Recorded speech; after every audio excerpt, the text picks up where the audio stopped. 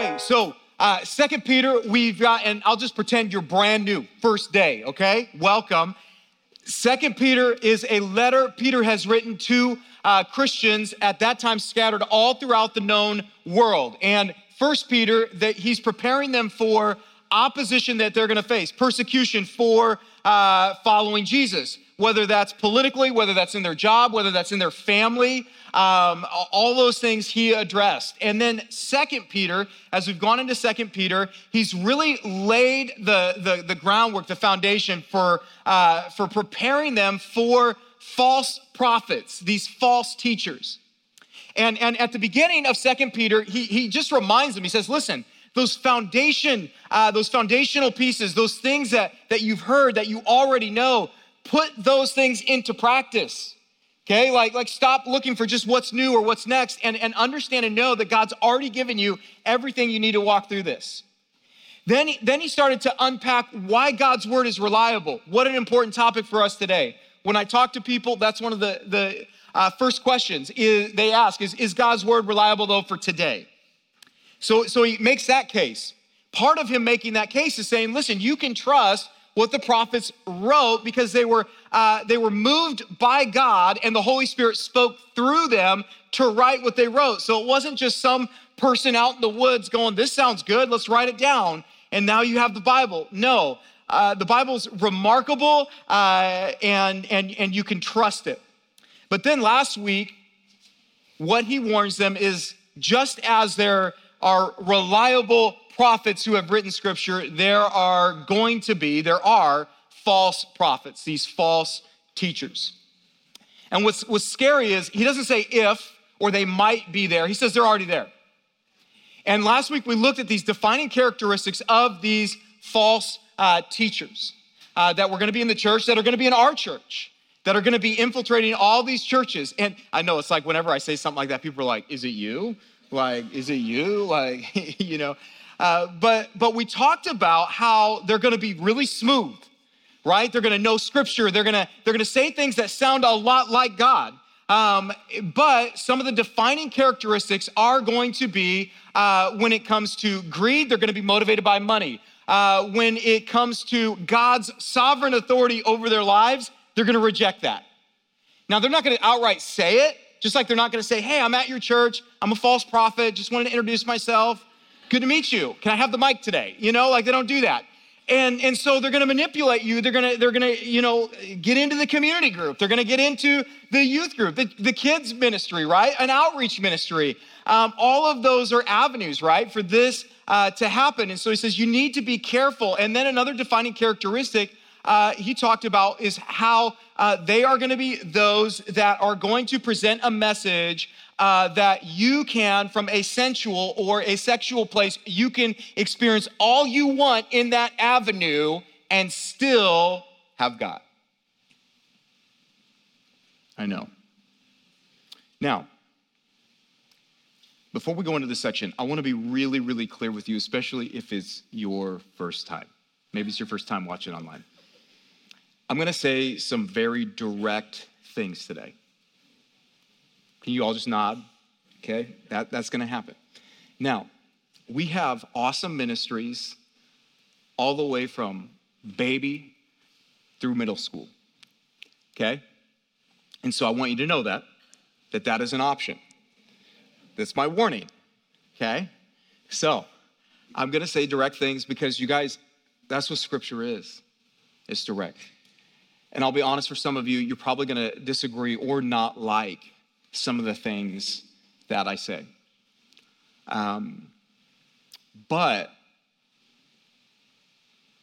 I don't think scripture, once again, was created so that I would agree with it, right? Scripture is to point me to God. God's standards, God's way of doing things, and he invites me into a relationship with him. And so you guys, if you're gonna read your Bible, if you're gonna study it, you are going to be confronted with some things that are uncomfortable, some things you'd love to avoid, or some things that just quite honestly, they're gonna bump against culture, right? That cultural narrative. And so as a church, we go verse by verse, right? for better or for worse. And today's just one of those days where there's just some direct things. And I know it's a baptism Sunday, but God makes no mistakes. So we're going to walk through it together, okay? Now, as we go into 2 Peter chapter 2, here at verse 4 through 10a, here's what you need to understand. Peter is going to pause here after he's just said, listen, these false teachers, these false prophets who are going to be in the church, God is going to deal with them. God's not asleep. He's awake to what's going on. He's awake to all the people that are following them, because he says a lot of people are going to follow them and their teaching. And so he says, but judgment is going to come. And so what he's going to talk about now are two pieces to who God is that are absolutely critical. And for some of you, you're going to have to fight against what some of these terms bring up inside of you, right? For one is judgment, okay? So he's going to talk about judgment. Now, for some of us, maybe you grew up in the church, or maybe you wanted nothing to do with the church because of how you've heard judgment portrayed. Amen? And so judgment's a very real thing. He's going to talk about judgment. He's also going to talk about mercy. Okay? Now, his point here is he's going to pause and he's going to walk through 3 historical examples from Genesis of God exercising his judgment and his mercy. Because what he wants to show these Jesus followers scattered all throughout the world, struggling with the things you and I are struggling with, is he wanted to demonstrate and show them that God has a track record that they can trust. Okay, guys, when you think about moments you're gonna struggle or you're gonna have doubts, it's so critical that you're able to look back and see God's track record and understand and know that who he was is who he is, and he hasn't changed, right? And so he's the same yesterday, today, and forever, just like scripture. And so you can rely on that. And so when we think about why this is important, it's the same reason if you hire employees, why do you look at their resume, their application process, all of those things? You're trying to identify a track record because you believe that track record's gonna help you anticipate how they're gonna respond moving forward, right?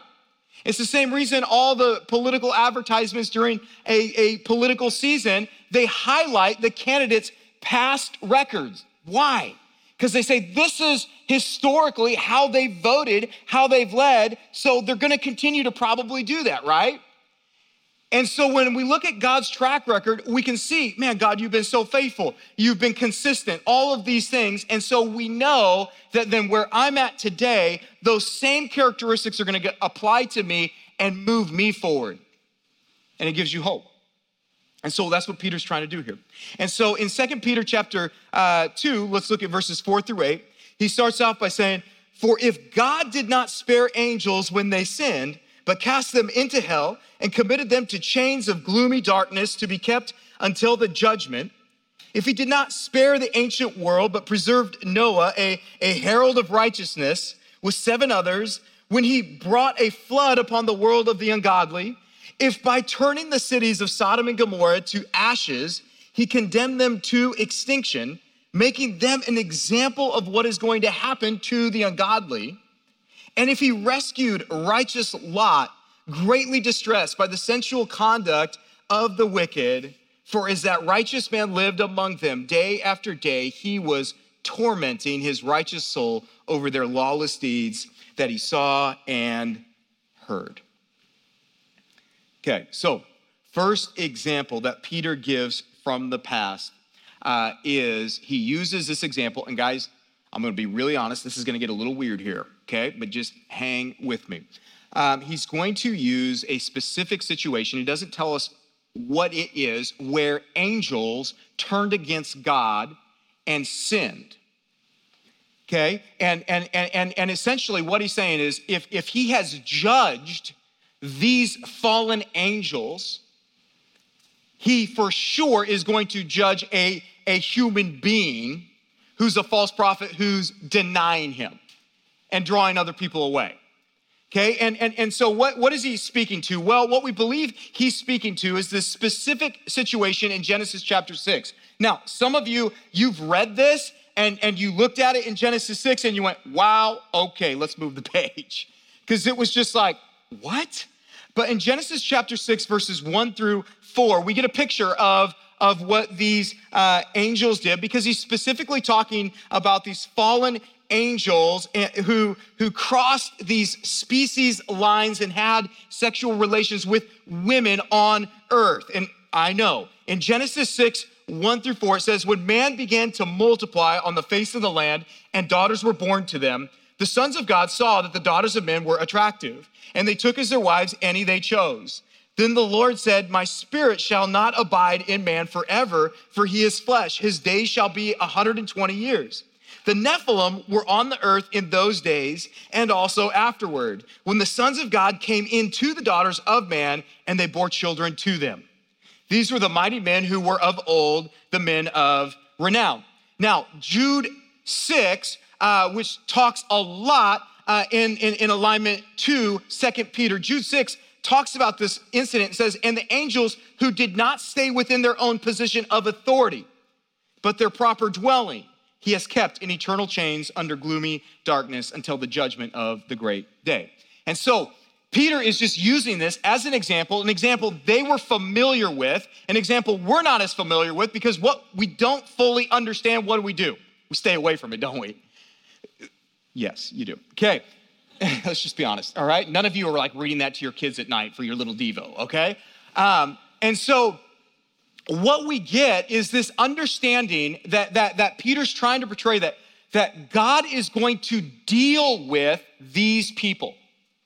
He consistently deals with these people. And the term that he says, listen, these fallen angels, this specific group who did this heinous act, he dealt with them immediately, in fact. In fact, he uses the example how they're chained right now, temporarily waiting for that eternal judgment, okay? In fact, the word he uses for hell is a Greek term that is only used here in all of Scripture. It's called Tartaro, and that term was a term that was used in Greek mythology to describe this holding place where the wicked spirits would go, okay? And so he's using terminologies that these pagan individuals who ended up receiving Christ, they were very familiar with them.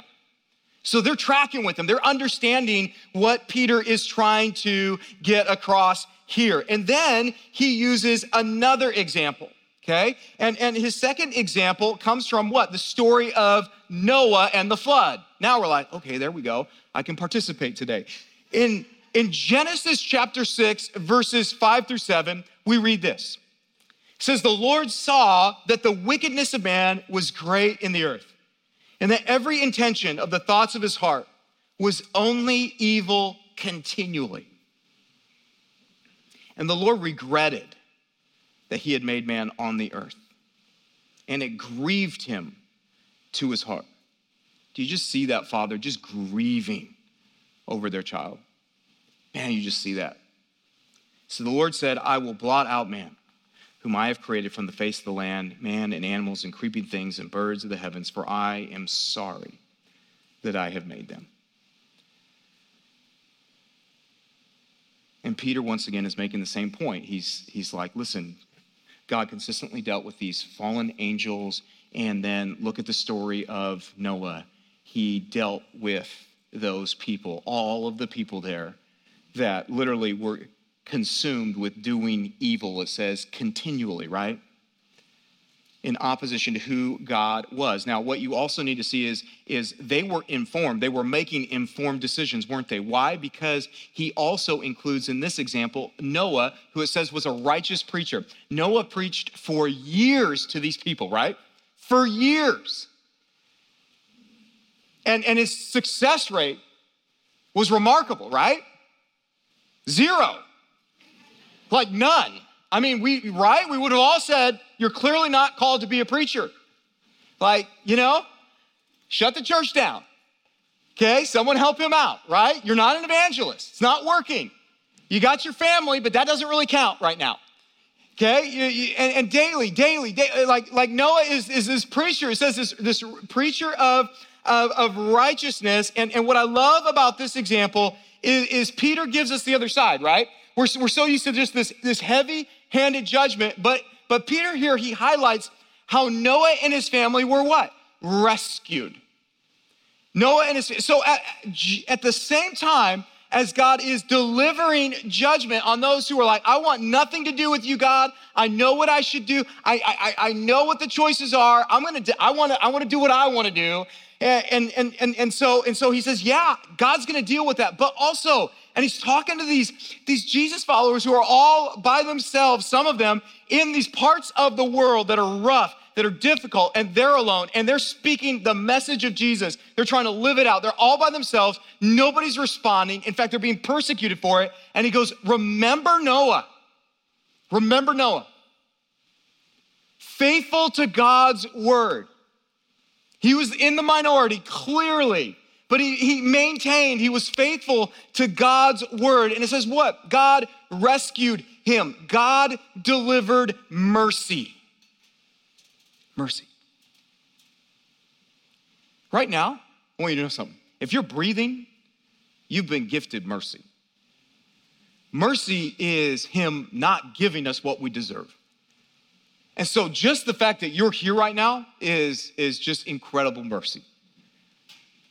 And so we see this example once again where God is showcasing a pattern, right? Where, yeah, he is a just and righteous God, and he's gonna judge out of that, but he's also gonna have mercy out of that.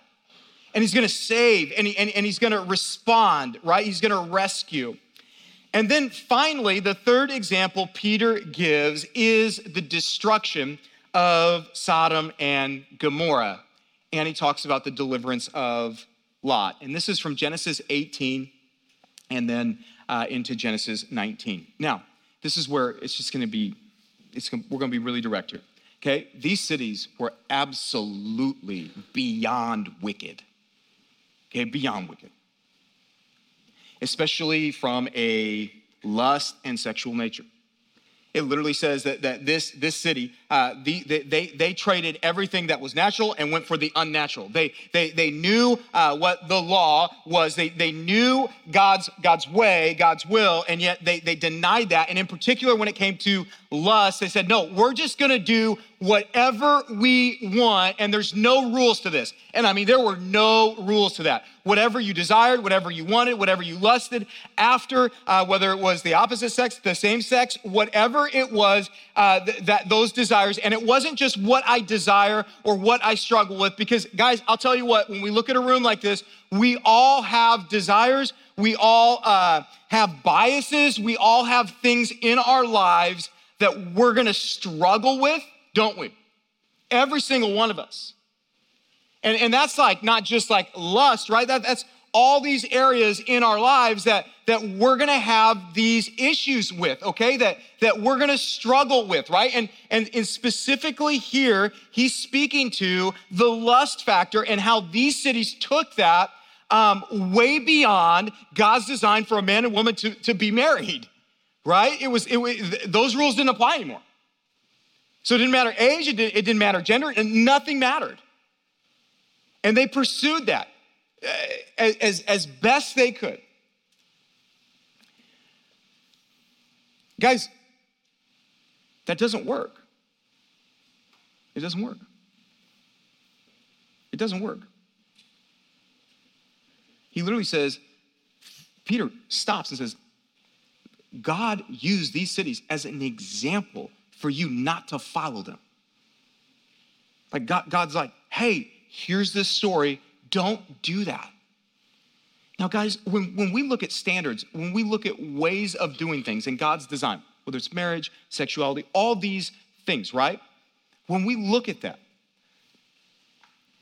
there is an obedience factor that I have to be willing to walk through as far as placing my own will, my own desires, my own draws, my own pulls, all these things. I have to be able to literally park that car and get out of it and go, okay, God, this is what you say.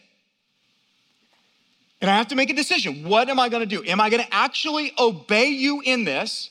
Or am I gonna get back in the car and go, no, I've got this figured out. This is what I want. This is how I am. And so God, you have no right. Now, guys, when you look at our culture right now, I would say we're the ones in the car, aren't we? Our culture's in the car going, I'm gonna do what I want, how I want it, and you can't define or determine that, and you can't judge me for that. Don't you dare, right? You can, it's okay. It's okay. Yeah, that's where we're at. Now, guys, here's the problem with that. Where does that end? It has no ending, does it? You can't put an ending on it. You can't turn that off. You can't come to me after saying, Steve, you can do whatever you want, and then say, Steve, but you can't do that.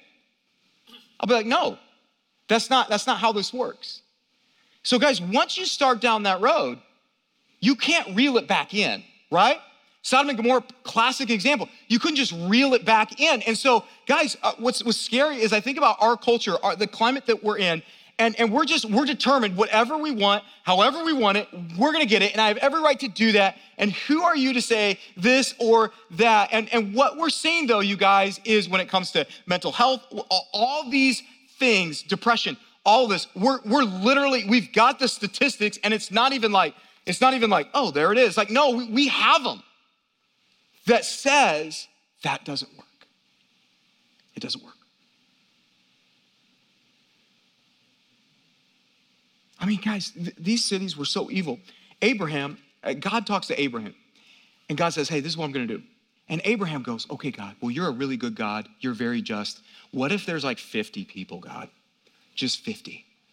Have you guys ever like bartered with God? You're like, no. Yeah, you have. And we all have. And you're like 50, and God's like, sure. And Abraham's like, why would he agree to that? Okay, God, well, what if there was like 5 less? 45. God's like, okay, 45. Oh, that was easy. 40? 40, God? You're good. You're a good God. 40? He's like, yeah, 40. Okay, that was too easy again. 30, God, 30, because you are all powerful, all knowing, you're all loving. 30? Sure. 20. Okay. Gets down to 10. 10, God, 10. God's like, sure. Guys, there weren't 10 people in there trying to follow Jesus. And so we see this judgment on these cities. And it's literally an example. In fact, Jesus uses the flood and this story as an example to describe when he comes back. And he says, listen, people are gonna be so caught up in doing their own thing and pursuing their own plans and their own agenda. And he says in Luke 17, and that's when I'm gonna come back.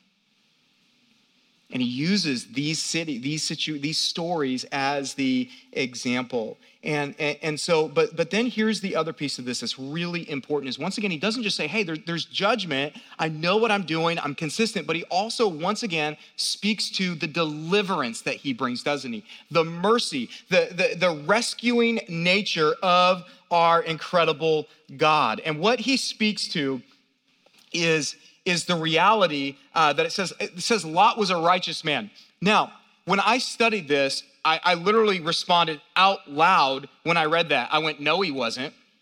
And I was responding to Genesis. You know, Lot is really lucky that they talk about him in the New Testament, because if you only knew Lot from the Old Testament, you would really have a different opinion about him.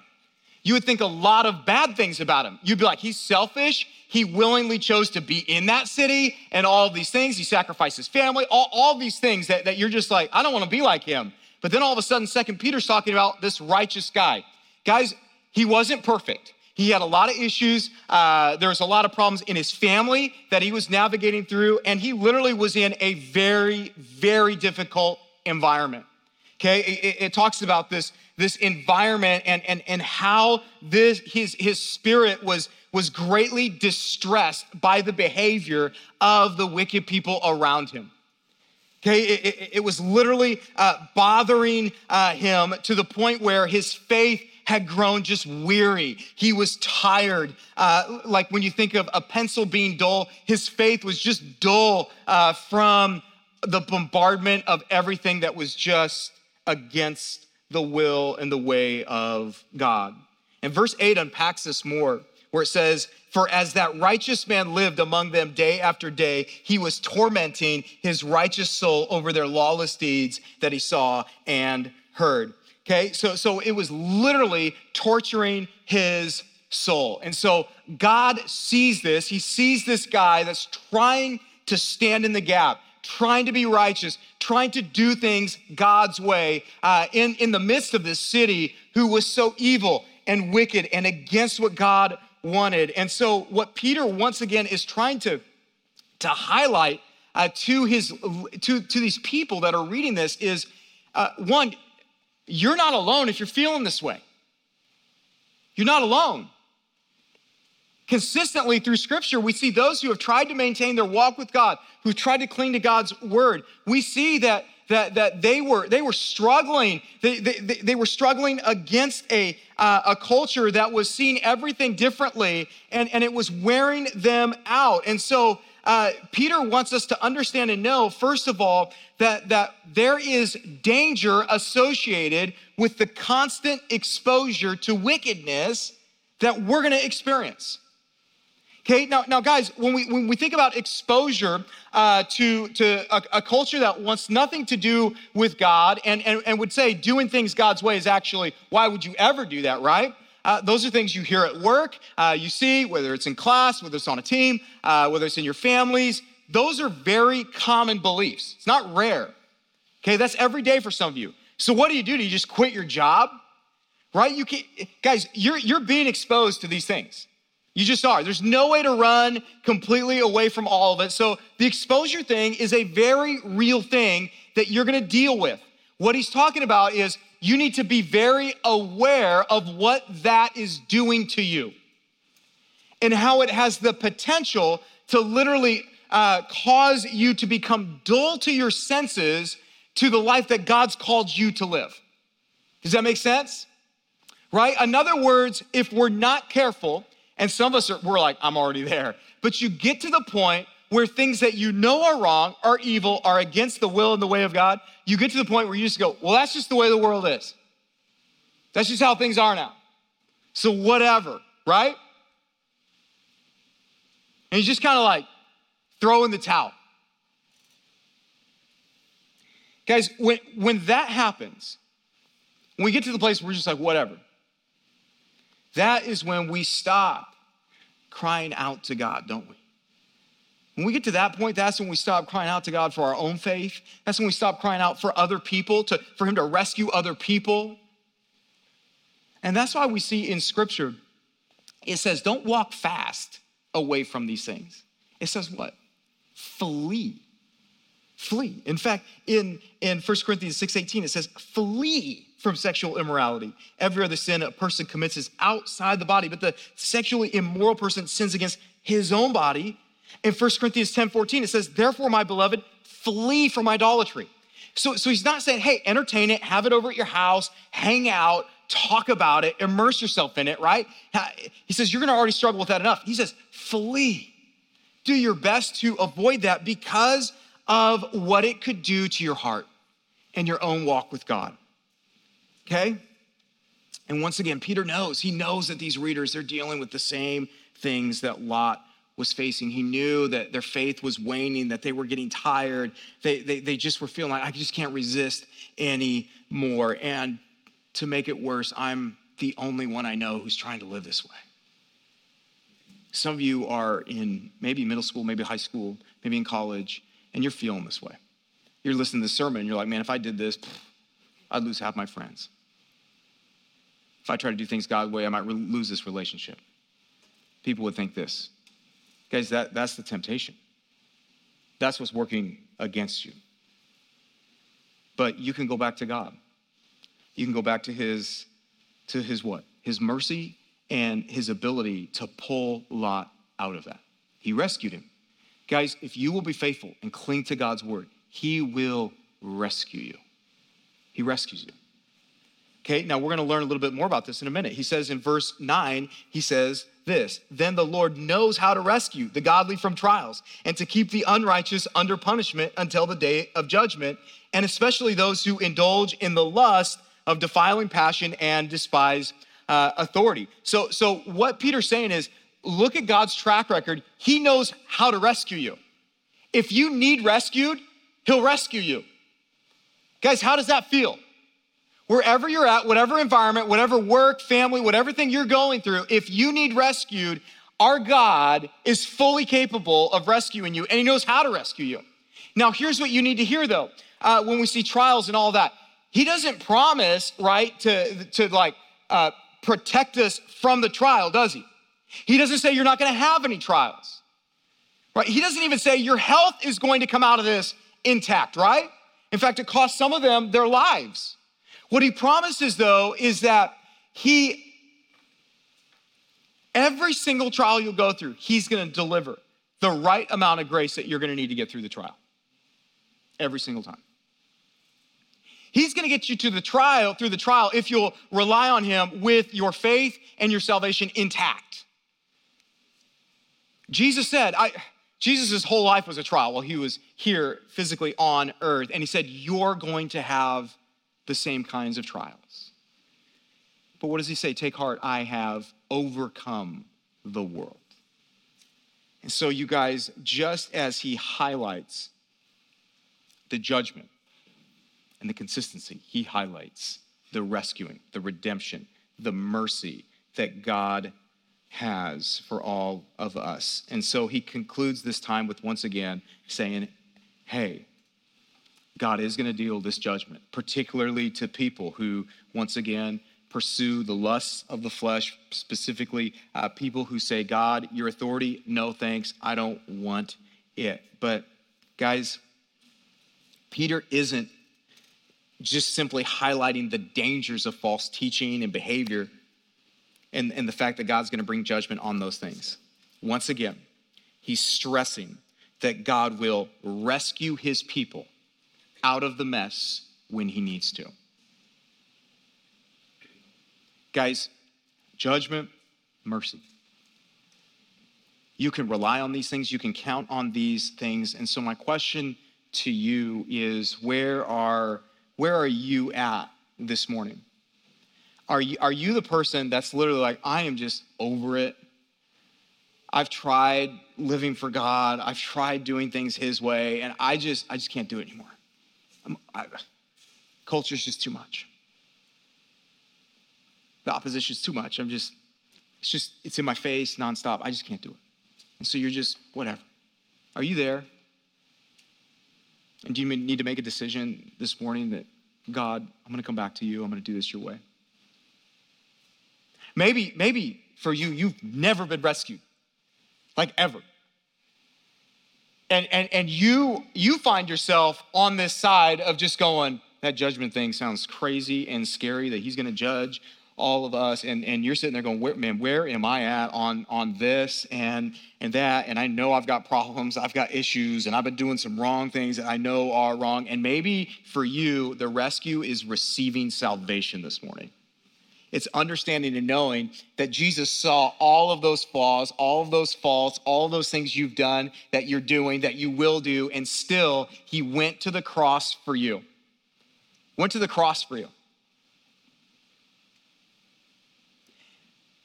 As soon as Jesus went to the cross, it was mercy, right? It was an act of mercy, incredible mercy. But then Jesus died on the cross for your sins with you and me in mind. Then he rose up from the dead, having what? Victory, which is the whole picture of baptism. When we bring people out of the water, it's a picture of victory, right? When people don't come out of the water, we don't go, well, that's tough. Man, right? And we don't hold them under. They're really sinful. Well, I know what they did. So, some of you are like, I hope you baptize my kid really well.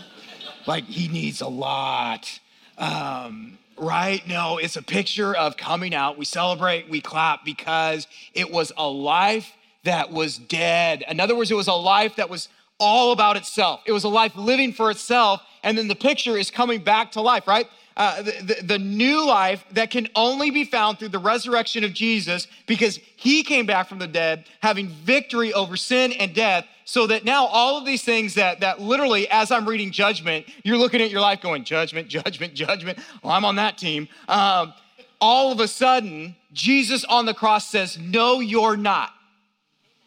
No, you're not. So stop acting like you are. You're still breathing, mercy. right there. But now we're introduced to a whole new thing that is absolutely life-changing. Grace. Him giving you what you don't deserve. You receiving him as your Lord and Savior, receiving that grace so that every day you wake up with a living hope. Knowing that for all of eternity, you have been signed, sealed, and delivered into God's perfect family.